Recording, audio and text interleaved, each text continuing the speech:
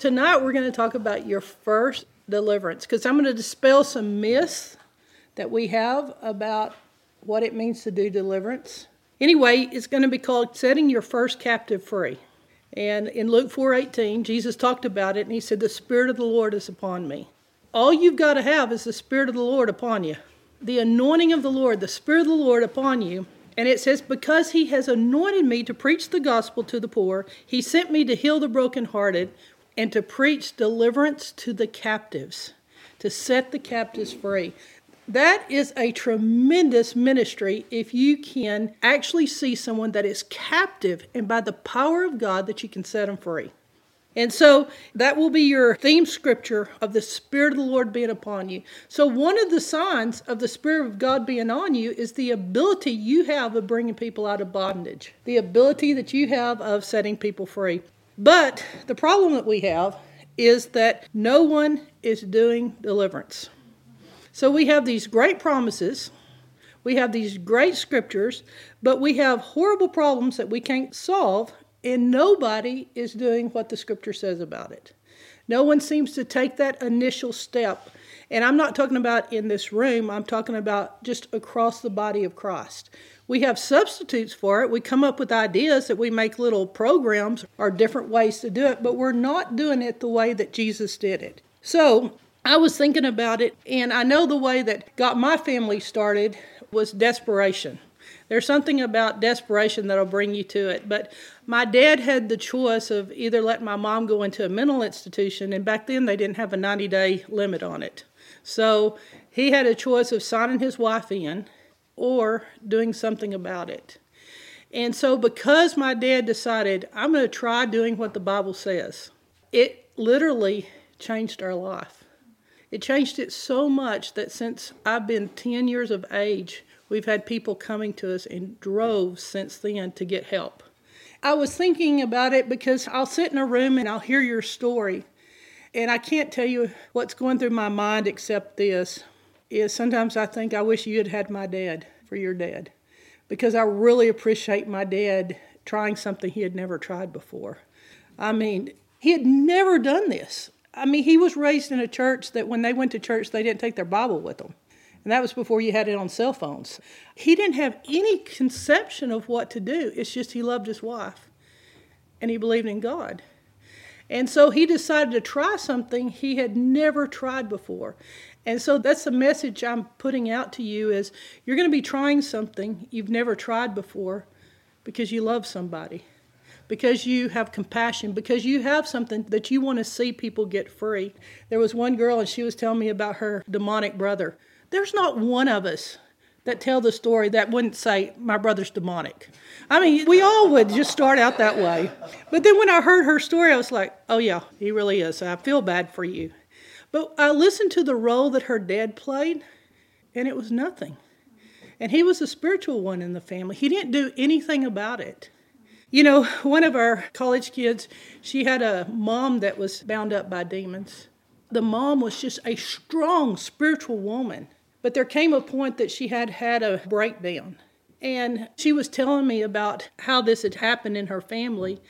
What her dad did was he said, she's a strong woman, she'll get over it. And he walked out. And I was so glad that my dad didn't look at my mom and say, she's a strong woman, she'll figure her way out. Because my mom is a strong woman. But it's not the kind of strength that you need to do what it takes to set someone free. So there's going to be somebody in your life that you're going to love enough that you're going to pray for them. There's going to be someone that you run into that you'll care enough for them that you'll do something about it.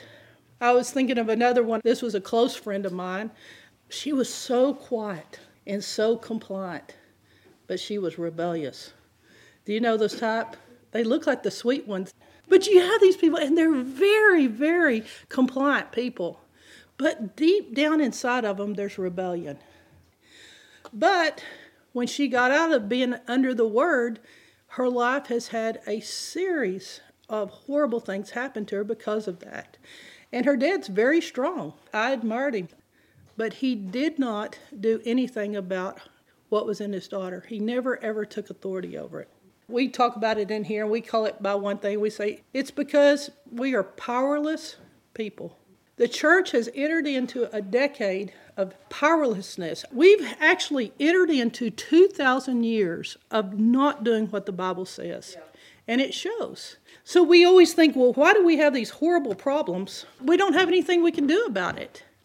And so it's a plague that we have on us that we don't have power. And as Christians, what I want to admire about you is the authority you carry on your life. You know, that's what they admired about Jesus. They'd look at him and say, this guy has authority. That what he says happens. That what he says, it does. Did you know that he meant for you to carry that authority in your life? So if you don't go through deliverance and you don't do deliverance like the Bible has instructed you to do, you will be powerless in your ministry. It won't sustain itself. And that's why I'm a believer in it, because I look at my mom today and think, hallelujah. You know, to see what she could have been and what she is by watching her speak all over the country, watching her testimony set other people free. And it's because my dad had the courage to do what I'm going to tell you to do tonight, which is your first time to do deliverance. We'll see what the scripture says about it. So, could a father have protected his daughter from this? Well, there's different things that happen, and you have the ability to protect someone from these type things happening. We got a call today. A friend of mine called us, and he was telling about his daughter. And it was such a different story than what we had been telling him was happening with some of you in the group. And when we started saying, hey, you wouldn't believe what was happening with some of our kids in here with the Lord, then he said, oh, it's gone terrible for my daughter. And this guy's a professional. You don't know whether to jump right in or not, because he wasn't telling us to help him. He was just telling us because he was upset about it. What ended up happening is somebody in the church at a young age, a leader in the church, had abused his daughter. Now, I'm going to give you some things, and I'm saying this very much the next two stories. I'm going to tell you with my heart and my hands of how I tell it, because first of all, sometimes you just don't know. But I would tell you, if you have children, to pray protection promises over them every day. We're living in a very dangerous world. Don't send your kids to school without praying over them. Pray over the school. Pray that the Lord protects them. You know, Psalm 91 has a lot of great promises. I can't say enough thank you for my mom being diligent, praying over my brother and I. I would invite you, first of all, to preventatively protect your kids. Not just all the things you do in the natural to protect them. Those are great. Put them in great cars. Have a lot of protection, put them in car seats, put a cell phone on them. You know, we have a lot of things we do to protect them, but there's nothing compared to praying the promises of God over your child. And then secondly, it's really good to have a spirit of discernment on you, where you discern people, and you don't let your kid be alone with somebody that you don't feel quite right about. And the enemy will do it in such a cruel way that he'll put them in a position, it'd be someone that their role, you'd never expect it from that person. Because he tries to do it in such a twisted way. And what's happened is now the daughter's heart is very much twisted against the Lord. You know, that was the purpose. That's why the enemy did it. So he started telling us what she was doing now. And what she's doing to herself is even far worse than whatever happened to her. And it bothered you the way that he just switched off the conversation. He just seemed real disconnected, like, my daughter's life's ruined and I can't do anything. But there is never a time in your life that you can't do anything. There's never a time that the power of God can't invade. There's never a time that God can't heal the brokenhearted and he can't set the captive free. And so these kind of stories symbolizes the powerlessness that we're finding in listening to people talk about their problems. That they don't ever talk about what does the Bible say, or the promises of God, or their authority that they have as a believer at any juncture, at any place. Sometimes the enemy slips through. Sometimes he does something that literally we wish to God we could change. But there's never a time too late with the Lord.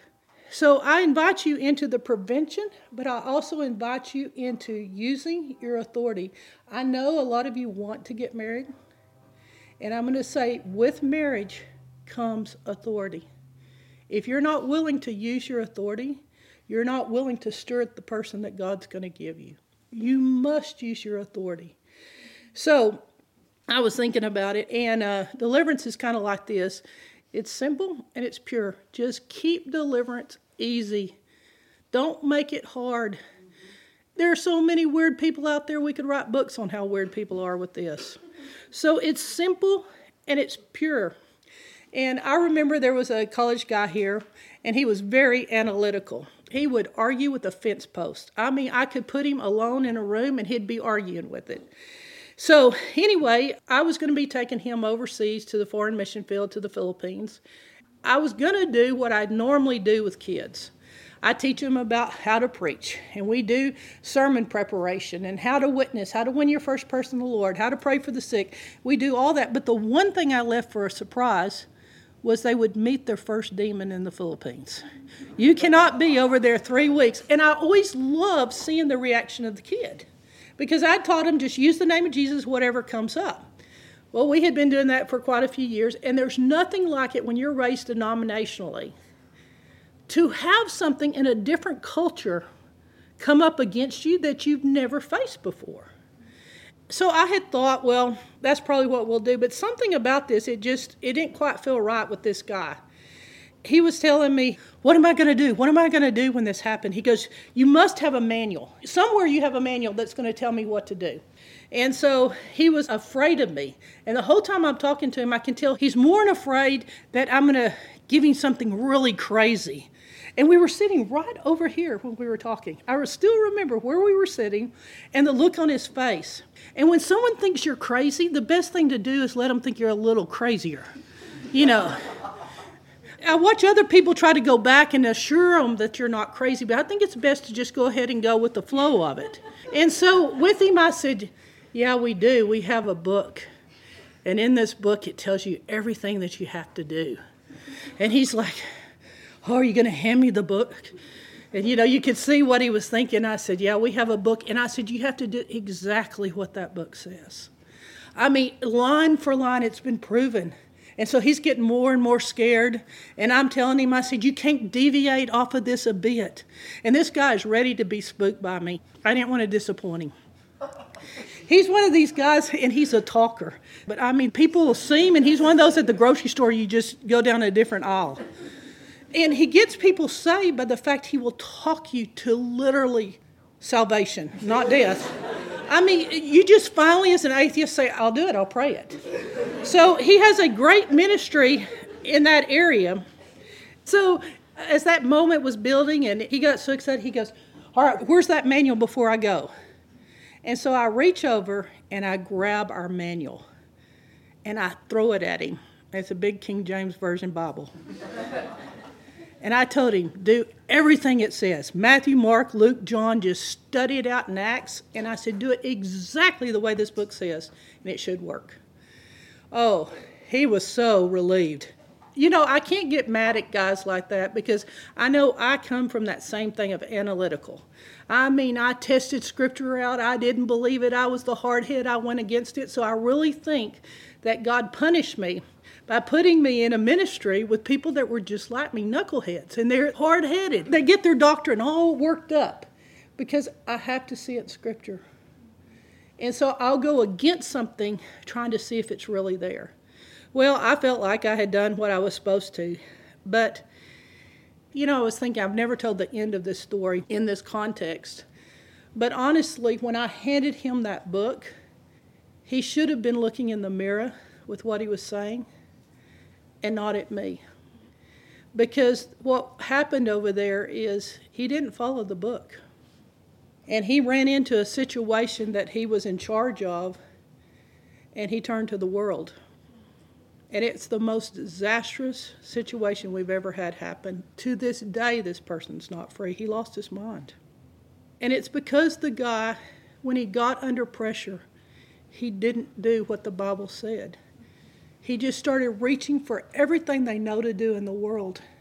But the world at its best, it can mask it, it can cover it, or it can teach you a way to cope with it, but it never sets you free. Yeah. And so I'm saying it lightly and saying it easily because it was funny because of just the interaction between him and myself. But it's not funny what happens if you come up against a spiritual problem and you use your own natural carnal reasoning against it. And I would have never thought one guy could make as big of a mess as he made in the Philippines with what he did. And so I would tell you, as much fun as this is to talk about, the only thing that works is the Bible. The only thing that'll give you results is the Bible. So instead of judging me or thinking, I wonder if what she says is correct, I'm asking you, look in your Bible. Get in your Bible. All I'm going to do is show you what I found in Scripture. It doesn't matter about the person. Sometimes I think God makes us have odd habits. Like we talked about, that you'll be offended. Like he tries to offend our mind to get to our heart. Every anointed speaker I ever saw, they do weird stuff. Like one guy would face the wall while he spoke. And you're like, what is wrong with him? Or they'll scratch. Or they'll do something weird. Find what I do weird. And then forget it. Because it's just a messenger. What really counts tonight is between you and God and that Bible in your hands. That's what really is going to make the difference. So I thought about it. If I was going to write what to do on your first deliverance, because I hope that you guys are as courageous as my father, and you'll do what he did to get her free. And so I thought I'd write you a little booklet. And I was looking at my notes tonight, and I wrote chapter 1. Now, I haven't made a clever title, but I'm going to just take you through the 5 or 6 things that I think that you have to do. The first thing is Jesus coaches you how to do deliverance. Jesus did the work. He trained you. He showed us how to do it. If you're like a kid and you really love good demon stories, read Mark. Mark tells it. He was the young one. He tells all the gory details about it. And that's how I like to do it. When I went to the Philippines, I met some Filipino pastors over there, and I love the fact that they've had experiences that I've never had, and I like those details. And you can watch Jesus' ministry, and that's what he did. In Acts 10:38, it says how God anointed Jesus of Nazareth. Again, it talks about the anointing being on your life to do this. He anointed him with the Holy Ghost and with power, and he went about doing good, healing, and delivering all those who were oppressed by the devil. That is the summary of his ministry. It says, for God was with him. So if you want to know what Jesus did, he went around, and the word in the Greek, sozo, and he healed and delivered everyone that the devil had bound up. If that's the definition of ministry, most people aren't doing it. And when you think about it, 1/3 of his ministry was spent casting out demons. 1/3. And we don't do it. In Luke 10:1, then he sends everybody out. And he gets them casting out demons. Now, these were a lot of newbies. They were people training for it. And they would go out and they had their first experience. And they came back so excited, he had to nail their feet back down and say, look, you've got to realize that your name's written in the book of life, because there is nothing like the experience of when you see God's authority work. So I'm just telling you, of course it's fun. Don't let anybody lie to you. I was 10 years of age, sitting in there watching people literally get set free in front of my eyes. It was better than anything I'd seen in a church. I was like, that's the power of God. Watching it. Then the next part of your coaching is in Ephesians 4:12-17. And it says Jesus equips you. Now what I like about this is it talks about the fivefold ministry. And it's apostles, prophets, and it goes down the fivefold ministry. And it says you're equipped by the Holy Spirit in order to make the saints do the work. You see what I'm saying? It says that these are the fivefold ministry. These are the 5 things that God has put in our church in order to equip you to do the work. We've got it reversed. We think that the fivefold ministry is equipped to do it. You think that you must bring it to somebody that has experience in doing it. No, it's going the wrong way. We're supposed to do what we're doing tonight. I'm supposed to equip you. Just like Jesus sent out the 70, He's still sending out the 70 today. The Holy Spirit is still going to send you to these type people for them to be set free. And some of you work in jobs that are around these type people. And literally, that's what it says, is their responsibility to be equipped to do the work. So consider this, you're equipping. You are being equipped. The second chapter is your initial response. This is one of the most important things, is how you respond to the situation when you realize it's demonic. Don't let it build up. Don't let it get a hold. Think of it like CPR. The quicker you respond, the better. At that point, when something happens and you start seeing a demonic manifestation in front of you, your initial response counts. So what I would tell you is practice. When I was going to move from Brownwood to live in the city in Dallas, I thought, I'm the police department's nightmare. I don't lock my car. I don't lock my house. I talk to strangers. I do all kinds of things. I'm the nightmare. But one of my friends, right before I moved to Dallas, she had a guy get in her car at the mall and put a gun up to her. And suddenly I thought about, I'm not going to live through my 4 years in Dallas. This isn't going to work. I know what's going to happen to me. And I kept thinking, every time I come to my car, there'll be someone in it. And the cops will ask, did you have your door locked? And I'll say, I don't know. And so as I pictured that scene of someone sitting in my back seat, something came over me and I thought, I'm going to have to start practicing using my authority and not paralyzing with fear. And so I would start commanding that spirit to get off that person in my going over it. And as I did it, as I'd command it, I would just feel my authority rise. But it took a while. Eventually, I commanded it so hard, I commanded it will never happen to me. I'm just praying preventatively, lead me away from that situation. And I'm going to tell you, I lived in Dallas for 4 years, never had a problem. Guess what? My friend who had the guy and the gun in the parking lot, she used her authority and she was able to knock the gun out of the guy's hand, shove him out of her car, and take off. It's the authority. So this is your initial response. And you must practice being in a fearful situation and knowing that the most powerful weapon that you have is not your pepper spray. The most powerful weapon you have is the name of Jesus Christ. It will make your natural weapon work right. I hear stories every day, people call me, and it's the power of initially responding to the devil. Don't paralyze in fear. Fear gives the attacker power. That is their idea, is to get you afraid. And the only thing that literally can make you not afraid is the name of Jesus. One thing I did is I went out here and I worked in the prison. And they would lock me in there with guys that had this on them, like they had done so much of this. And I felt the authority that I had myself, just me. Because sometimes my partner wouldn't come. And I literally felt the power of the name of Jesus. I told you in the front of my smuggler book what happened to me one night when a guy didn't believe my story. I don't know why he thought not believing my story meant that he had the right to hit me in the face. But he reached back and he slammed forward. And I'd been fasting that day, and I hate to tell you how weak my faith was, but I just closed my eyes. I wish I had never done it. But the problem that I had with him slamming forward with his fist was that all the guys that I loved and trusted in and thought were going to turn out to be little pastors, for some reason they turned on me and they started screaming, yeah, do it. Let's see if it works. I'm hearing the jeers. I'm locked back there in the kitchen where everyone was. And as he slammed forward, I closed my eyes.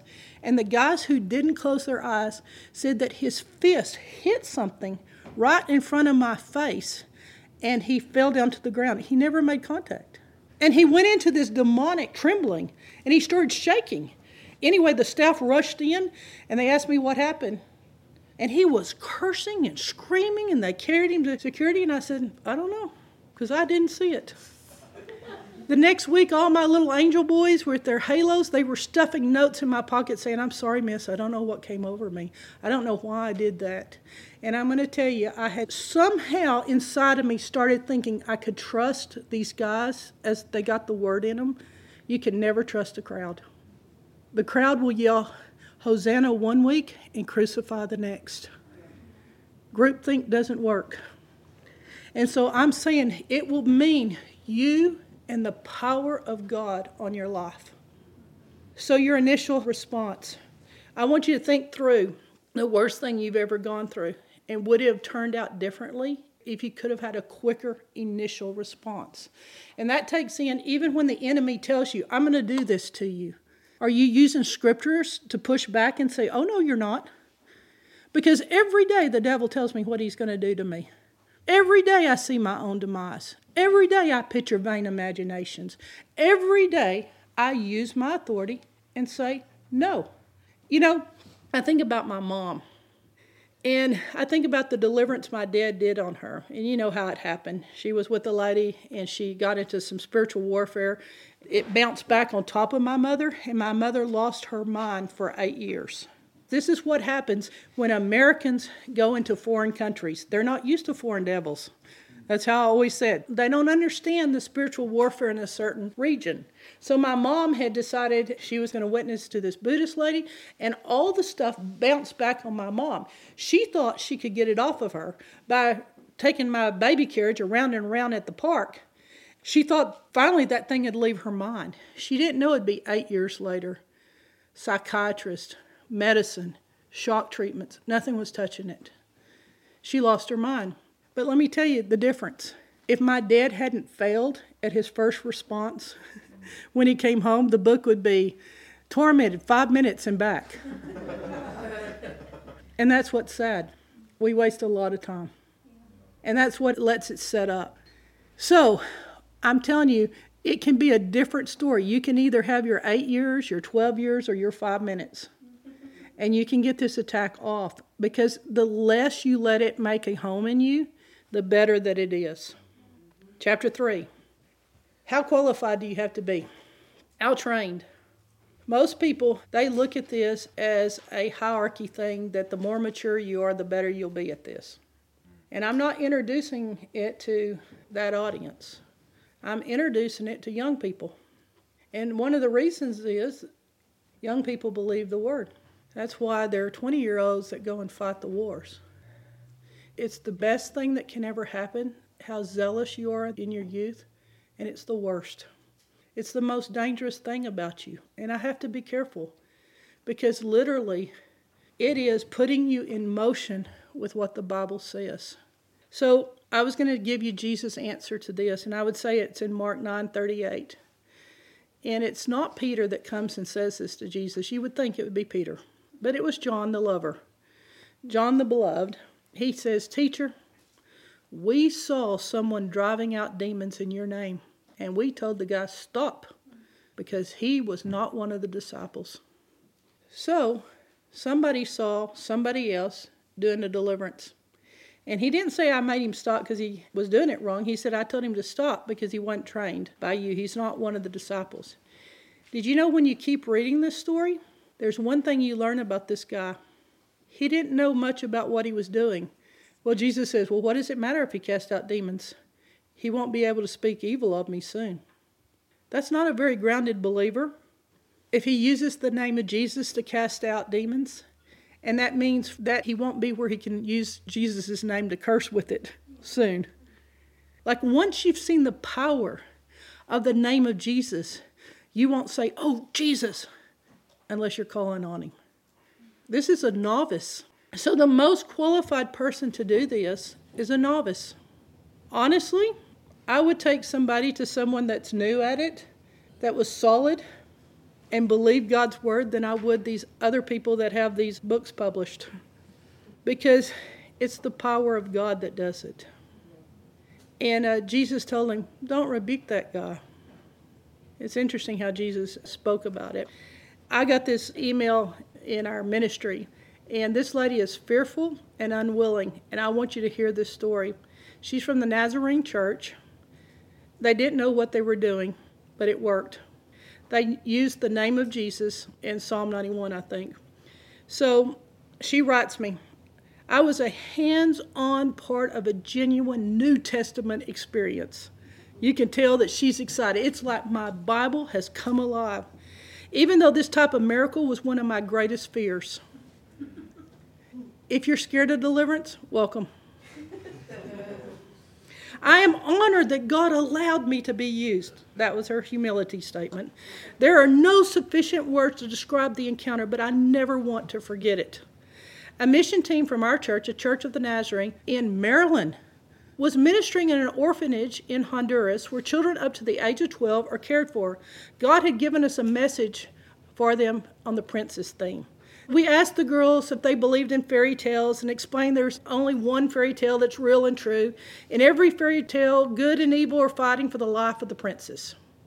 We told them that they are each a princess of the King of Kings and that a very real battle is occurring in their lives. We shared the good news that their stories can be happy ending when they choose Jesus as their Savior. Little did we know. Then in a matter of days, we would see the battle literally play out for the life of a precious princess name, and she gives the name. Now, our fairy tale, it has demons in the stories. You can tell people the nice little tale of ask Jesus in your heart, and it's going to be happy ever after. No, it's not. It's going to be spiritual warfare. And you see this taking place, especially in countries where they openly have these things going on. This young lady, I'm going to call her, let's just say Catherine, was 15 years of age, and she had a beautiful 18-month-old daughter. Okay, she's 15, had an 18-month-old. Okay, she had been in the orphanage for about 2 years, and she's very sweet. I never would have imagined that she was dealing with an evil presence. Catherine mustered up the courage to take 2 missionary friends aside and share the terrifying experiences that she had been living. They listened as Catherine explained what had been occurring and asked for their help. A boy with whom she had had somewhat a volatile relationship had recently passed away, which resulted in Catherine feeling guilt. Soon after hearing the news of his passing, an evil spirit took the form of the boy and began to torment her. He would sit on her bed at night and threaten to take the little girl if she participated in any of the devotions or the worship time. This is what demons do. If you get close to the Word of God, they say, we're going to make you pay for it. If you get close to someone with authority, the demon says, I'm going to make it worse in your head. If you get close to it, it plays a game with you. And that's exactly what took place in this girl's life. That when they brought in the presence of God and they brought in worship, she started being tormented. When she felt scratching down her arm. And then she felt her hair being pulled. The evil spirit also threatened to take possession of another 12-year-old child and convince her to commit suicide. Unbeknownst to us then, the other child was telling my husband and I the same thing at the same time. She said there was a curse on her and that curse would cause her to be killed. After hearing all this, our leader gathered the team together in the library where we encircled Catherine to pray over her. Catherine was weeping, saturated with sweat, and clinging to one of the women. I think she was relieved to have told someone, but she was still terrified. After our leader explained to the group what Catherine had shared, we all began audibly praying, completely surrounding her. And at the time of praying, God led a team member to pray Psalm 91 over her. As the leader began reading it and asked Catherine to repeat after her, but Catherine said no, she wasn't going to do it. Now, I wrote this down because I'd never seen Psalm 91 used in a deliverance. Now, I take that back. I've seen somebody take their Bible and rub it on somebody because it wasn't working, but I'd never seen this. So the leader firmly told her, you will repeat it. And Catherine looked at her and uncharacteristically confrontational, boldly screamed, no. Have you ever seen that happen? At that point, I knew we were dealing with something serious. Our leader asked the entire group, open your Bibles to Psalm 91 and pray it over Catherine. So they all began to pray together. When we had read 2 lines, Catherine's hands were trembling and covering her ears. She began ripping at her hair and struggling to get away. I ran up to help hold her, and we found ourselves on the floor. Yes, this is what will happen. One 15-year-old girl can take the entire group down.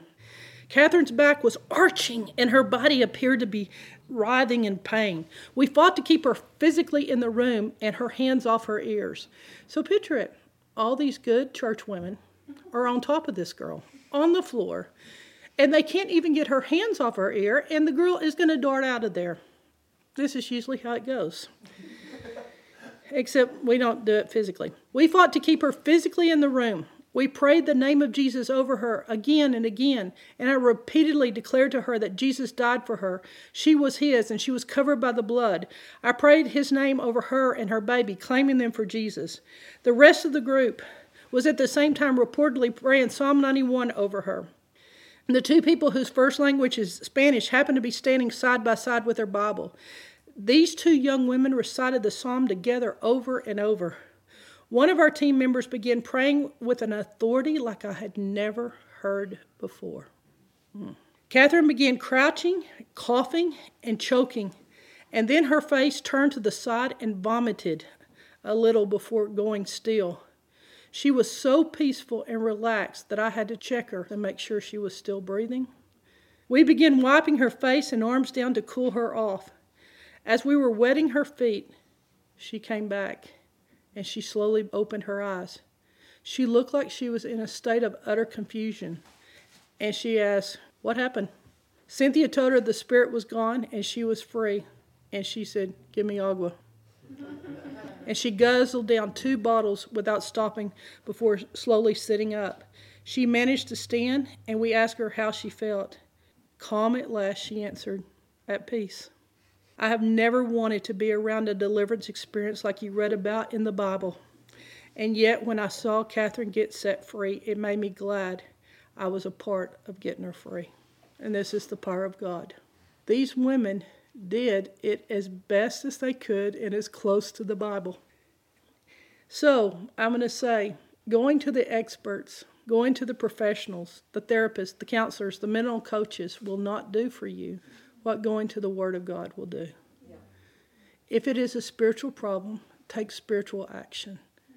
It's the name of Jesus that has power over something that is unnatural. If it looks crazy, it is crazy. So it's okay to attempt the first deliverance. God really likes risk. Let me tell you something you might not know. God really likes it when you're uncomfortable. We don't like it, but he likes it. It's called vulnerability. John's the one that introduced the concept to me. I don't think I learned it well enough. There's nothing but the name of Jesus. When those disciples started failing, and they were given authority, but they had not done their work. What is the work you have to do? Prayer and fast. And if you try to skip out on it, you get to do the deliverance again and pray and fast. You know, I have a different point of view than most people of the sons of Sceva. That was one of those great deliverances where it didn't quite work out like this little girl, Catherine. The sons of Sceva, they started casting out the demons. The demons were able to beat up 7 men. One guy beat 7 men up and took their clothes off of them. And they told it all over the country about them. You know, no one looks in the Bible and thinks, that's terrible for you to have such deliverance gone bad that everybody talks about you getting the clothes beat off of you. And people do a lot of theology around this. But I'm going to tell you what I think it is. I think failures are authority failures. I'm going to just say this with the 7 sons of Sceva. There is authority in the name of Jesus, but they weren't convincing with it. And when the demon said, we know Paul and we know Jesus, but we don't know you, all they had to do was lock down and say, you will. And in the name of Jesus Christ, and keep going. But at that point, you've got to be convincing. If you're not convinced in yourself, which it can work, like the lady Catherine, she wasn't convinced, but you just do what you know to do. It's not you casting the spirit out. It's the name of Jesus. The name of Jesus actually is what moves it. You just got to speak it. You've just got to say it. And literally, I think that they could have just kept on and just stayed on course with it. Y'all, I've told you, we've had people come, and one of them came with a gun into my house. Then she comes back with a knife, and she lifts Steph up by the collar, and she grabs me around the neck, and she reaches for her knife, and she was going to slit my little throat. It's the name of Jesus. By that time, I wasn't afraid because I was in the middle of a deliverance, so it wasn't scary to me. Because of the name of Jesus. I'm not used to hands being put on me in a deliverance. Like, the authority of the name of Jesus keeps people where they can't hurt you. They cannot harm your life. And why I think on the sons of Sceva they could have just kept pushing in and going is because of that story I heard about. I don't know if y'all saw the little video of it, but a convenience store was being robbed, and the robber pointed the gun at a lady. And she goes, "In the name of Jesus, you cannot hurt me." So he was like, "Oh," and pointed to the guy next to her. This guy was a smart guy. He says, "I say what she says." And it worked. It's hilarious to me that works, that the demonic kingdom did not harm with him saying, "I'm going to kill you." I say what she says. I mean, that's how you get to know Jesus fast. The authority. It's the power of the name of Jesus. That's where down inside of you at night, you tell yourself, I will put the name of Jesus in me. So when I'm afraid, I'm not going to curse. Because if you start saying, "Oh, horse manure," there's no power in horse manure. It has never delivered one person.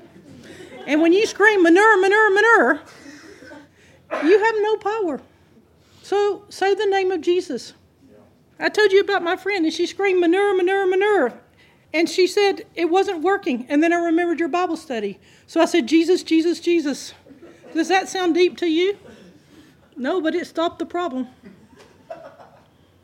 It's that simple. The next chapter, your first deliverance. This is normal Christian living. Don't let the devil lie to you that I'm telling you something that's not normal. There's 3 ways to look at it. Dispensationalism. Some of y'all know what all those words mean. It's what they say in theology class. But it's deliverance passed away with the miracles. They just think it's all gone. And so some people have said no more. And it's that 2,000 years of thinking this stuff has passed away. Well, I don't adhere to that doctrine. But if you do, just believe that the latter rain will be greater than the former rain. And just start now. But if you don't believe in dispensationalism and you think this is true, then this is what the church does. And this is how we agree upon it as believers. We say, yes, deliverance is for crazy people. And it is. It's for the really, really bizarrely crazy people in your life, your brother. It's for those type people. And in the Bible, when you think of a good deliverance, and the ones most like telling about it's Legion. And it's the one where his voice, he speaks and he says, it goes from I and we to you. I mean, it changes voices of who's speaking out of the guy. Watch how they use the pronouns in that one. And that's how it is, that sometimes people's thoughts, they think it's themselves thinking it. Sometimes it's the demon speaking. It's shocking how the language works in the Legion story. But a not normal person makes life not normal for everyone around them. And that, as a church, people will allow. If somebody is really crazy, they need deliverance and they'll believe in it. Most of us relegate, we'll do deliverance if that ever happens to us. Or it might be something like this. This is the one I told you about your brother. But think about this household where the father comes and he says, "Behold, a spirit seizes my son." And he suddenly will just cry out and it convulses him so that my son foams at the mouth. And it departs from him with great difficulty, bruising him. So you can see that it was coming and going out of the kid. And then it says, while Jesus started walking up to the spirit, the demon slammed the kid to the ground. And he threw him into the convulsion and he put him in the fire. And the dad said, this spirit will make my son be thrown into the water or into the fire. Because what's the demon trying to do? Kill him. That's what suicide does. That's what it's trying to lead you to death. And so you understand why this person would go for deliverance. It's just like the demoniac. This guy would run around the tombs. He had no clothes on. They'd chain him up, and he'd shriek in the night. Can you imagine telling the kids, that guy running around the cemetery screaming, explaining that to your children? This guy shrieks at night, and this is okay, and so what we're going to do is chain him up? I mean, that's what our best ideal is. In other countries, they're very, very primitive. They chain them up. They chain them to trees. In our country, we're very, very sophisticated. We give them shots and pills and put them in a locked room. What's the difference? Can you imagine what normal would be to a person's life who was having to take care of someone like this? What we call normal is not what God calls normal. A man chained up is not normal. A man growling. Have you ever had someone growl at you? Hiss. It's not normal. Legion is the most abnormal story in the Bible. And that's why it is our favorite. When we get to deliverance, this is the story we think of. But y'all, we're forgetting the punchline. The abnormal guy became normal. That inside of Legion lived a worshiper. And he fell to the feet and he began to worship Jesus. Sometimes in the craziest person, inside of them lives someone who wants to worship Jesus. But I'm going to say this is not what I believe either. I don't believe this view of the church. I think deliverance is for normal people. It is not something that is supposed to be just saved for someone that drives you crazy. For someone who talks to you and you would say, for sure, they're a serial murderer. It's not for that. I'm going to give you a verse. I think that what Jesus implemented deliverance for were people just like you and me. In Luke 8, 2-3, it talks about some women.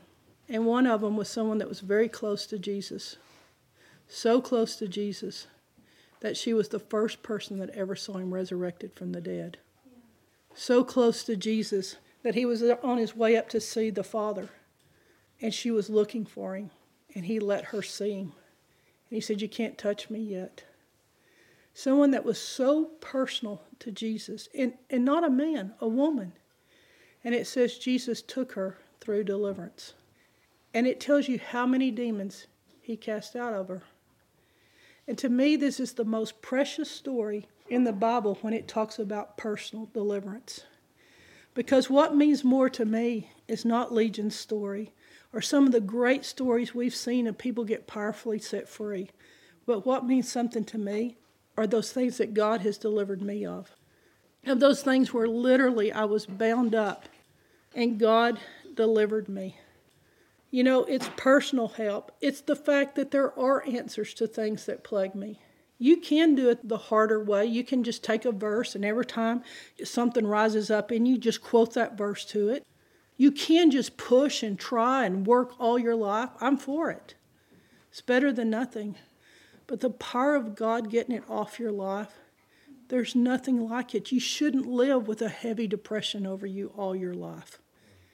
You shouldn't live with these different things. In Luke 13, the normal side of deliverance, it says that there was a lady. She was bent over double. Y'all, I can't imagine your view being what's between your ankles. And y'all, she was bent over double for 18 years.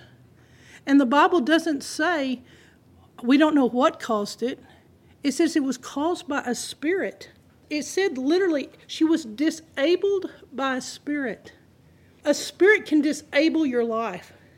One translation of it is she had a spirit of infirmity. Some of you are laboring under a spirit of infirmity.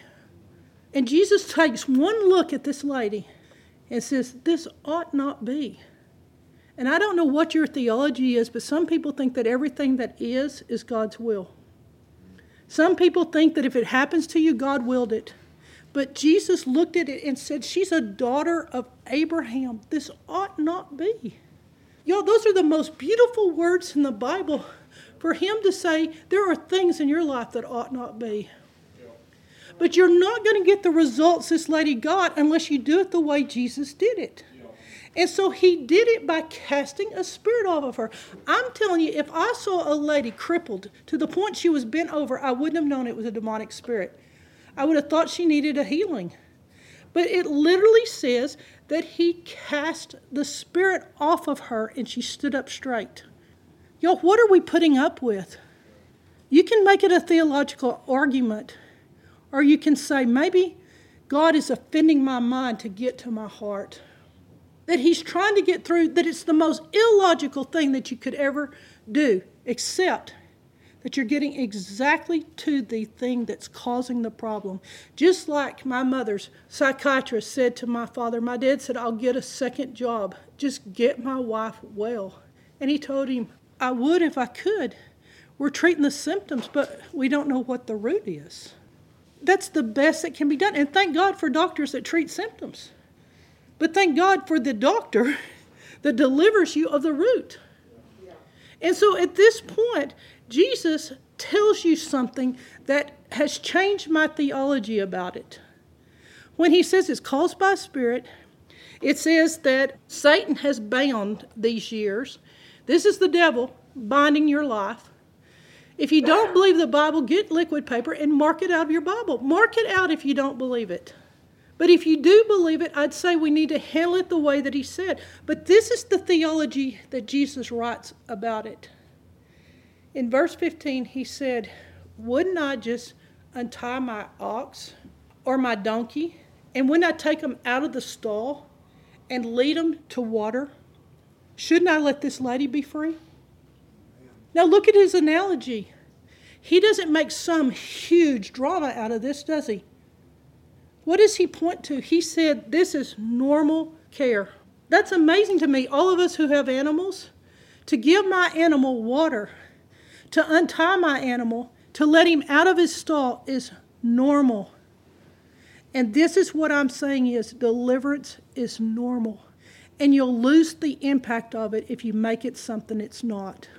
You're being silly with your faith if you make it real drama. Or, oh, we talked about demons tonight. I'm scared.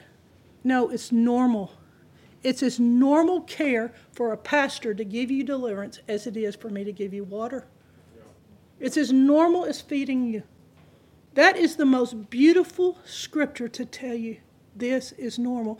In fact, in another place, Jesus says deliverance is children's bread. Y'all, it's for children. This is not deep theology. This is the very basics. And we're getting prideful with the Lord to make it something that it's not. People that do deliverance try to make it be such a huge intellectual thing. People that talk about them make it so drama. It's neither. It is just normal care. And it should be given to every single person. Who needs deliverance? Everyone. I've never seen anyone be dealt a fair deck of cards, a fair hand. I've never seen you like everything that you were dealt in life. Everyone has horrible blows. You need deliverance. It's normal. So Jesus described it as normal care. It can't get any more basic than this. Normal takes care of abnormal when we use the authority of God. So what do I tell you? If you meet a crazy person, do deliverance. But for the most part, you're going to be praying for people that need normal care. So what are you going to do with it? Jesus sends you out. And you can sit there and use all your excuses. I'm not ready. Maybe it'll come back. Maybe it'll jump on me and beat all my clothes off of me. Where the disciples said I might fail in Matthew 17 and Mark 9 is the place that it puts the promise, nothing is impossible. What is your reason for not starting? I'm going to say something to you. You need to answer the question, why have you not started? Especially if you've been quite a few years here. Why have you not started? So, this is how I'm going to answer it. Have you ever known someone that was going to get married probably before they should? You know, like they got married a little too young or a little too quick. But guess what? Their marriage made it. And I'm as surprised as anyone. Like sometimes I'm like, wow, that's a really good marriage.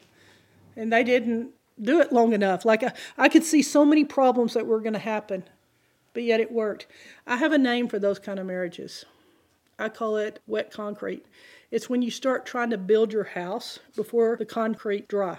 Now, it's best to build on dry concrete. It's best. It takes a lot of work. And so I don't advise an early marriage or a quick one, but I've seen them work. And I'm going to say the same with deliverance. You should have started years way back when you first got saved. It's smarter to be trained for 3 years. It is. But now you've waited till it's almost too late. Get started. Get started. As a church, we're behind. We are not doing what we should. Why are you going to delay any longer? If you're going to agree with me that there are marriages that turn out really good, that didn't wait as long as they should, then I'm saying even more so with something spiritual. Should we get started and do what God's telling us to do? Start the journey. The Lord has a way of helping you. But if you do nothing, you're going to keep all your problems. But to those who do it God's way, it said to Him, nothing is impossible. So the last chapter is impartation. You know, the Peggy Joyce Ruth set the captives free story was built on her testimony. But to my knowledge, the church they pastored, nobody did deliverances. And they would bring them to my parents. And that's because as churches that we have financial seminars. Oh, let's make sure we make the money. Let's believe in the money. Put the money in the offering plate. I'm going to twist your arm every day when I pass the offering plate. Make the money. We talk on relationships because the number one thing is to make sure our relationships are good. But honestly, it says that what is marriage? 2 oxen and a yoke to do work. You're equipped to do work. Or in churches, we're obsessed with our own spirituality. Do I have the fruit of the Spirit? You really hurt my feelings. Did I answer you kindly? These are the things we do as a church. But we don't do what God tells us to do. In Mark 16, it says believers will cast out demons. It's first on the list because it's the easiest. The reason we're not getting the results is churches won't speak on this. So there's no training on deliverance, no practical experience, and for sure, there is no impartation. I'm not willing to have you bring me every crazy person you know. I can't keep up with all those that are my normal care. So I'm telling you, use the name of Jesus. If you get in trouble, text. But just keep using the name of Jesus. Because when my mother went into something that was laying on the floor that my dad was so scared, if my mother-in-law comes down here and sees her daughter, now granted she's been crazy for 8 years, but if she sees her in this condition, so my dad thought, well, if the name of Jesus got her in this, the name of Jesus will get her out. And my mother didn't look good for a little while laying on the floor, what she was doing. She didn't. But if the name of Jesus will get them into it, the name of Jesus will pull them out. So, the Bible says, do it. It's normal. And I thank the Lord that this gift that I shared with you tonight, it's not a theological debate to me. It's the most personal thing I could share with you because it gave me back a mom. And I have watched time after time of people get delivered and to get free. And I just gave you a gift by telling you, take that King James Bible or NLT or whichever one you want, and you use it to the power of God. Amen.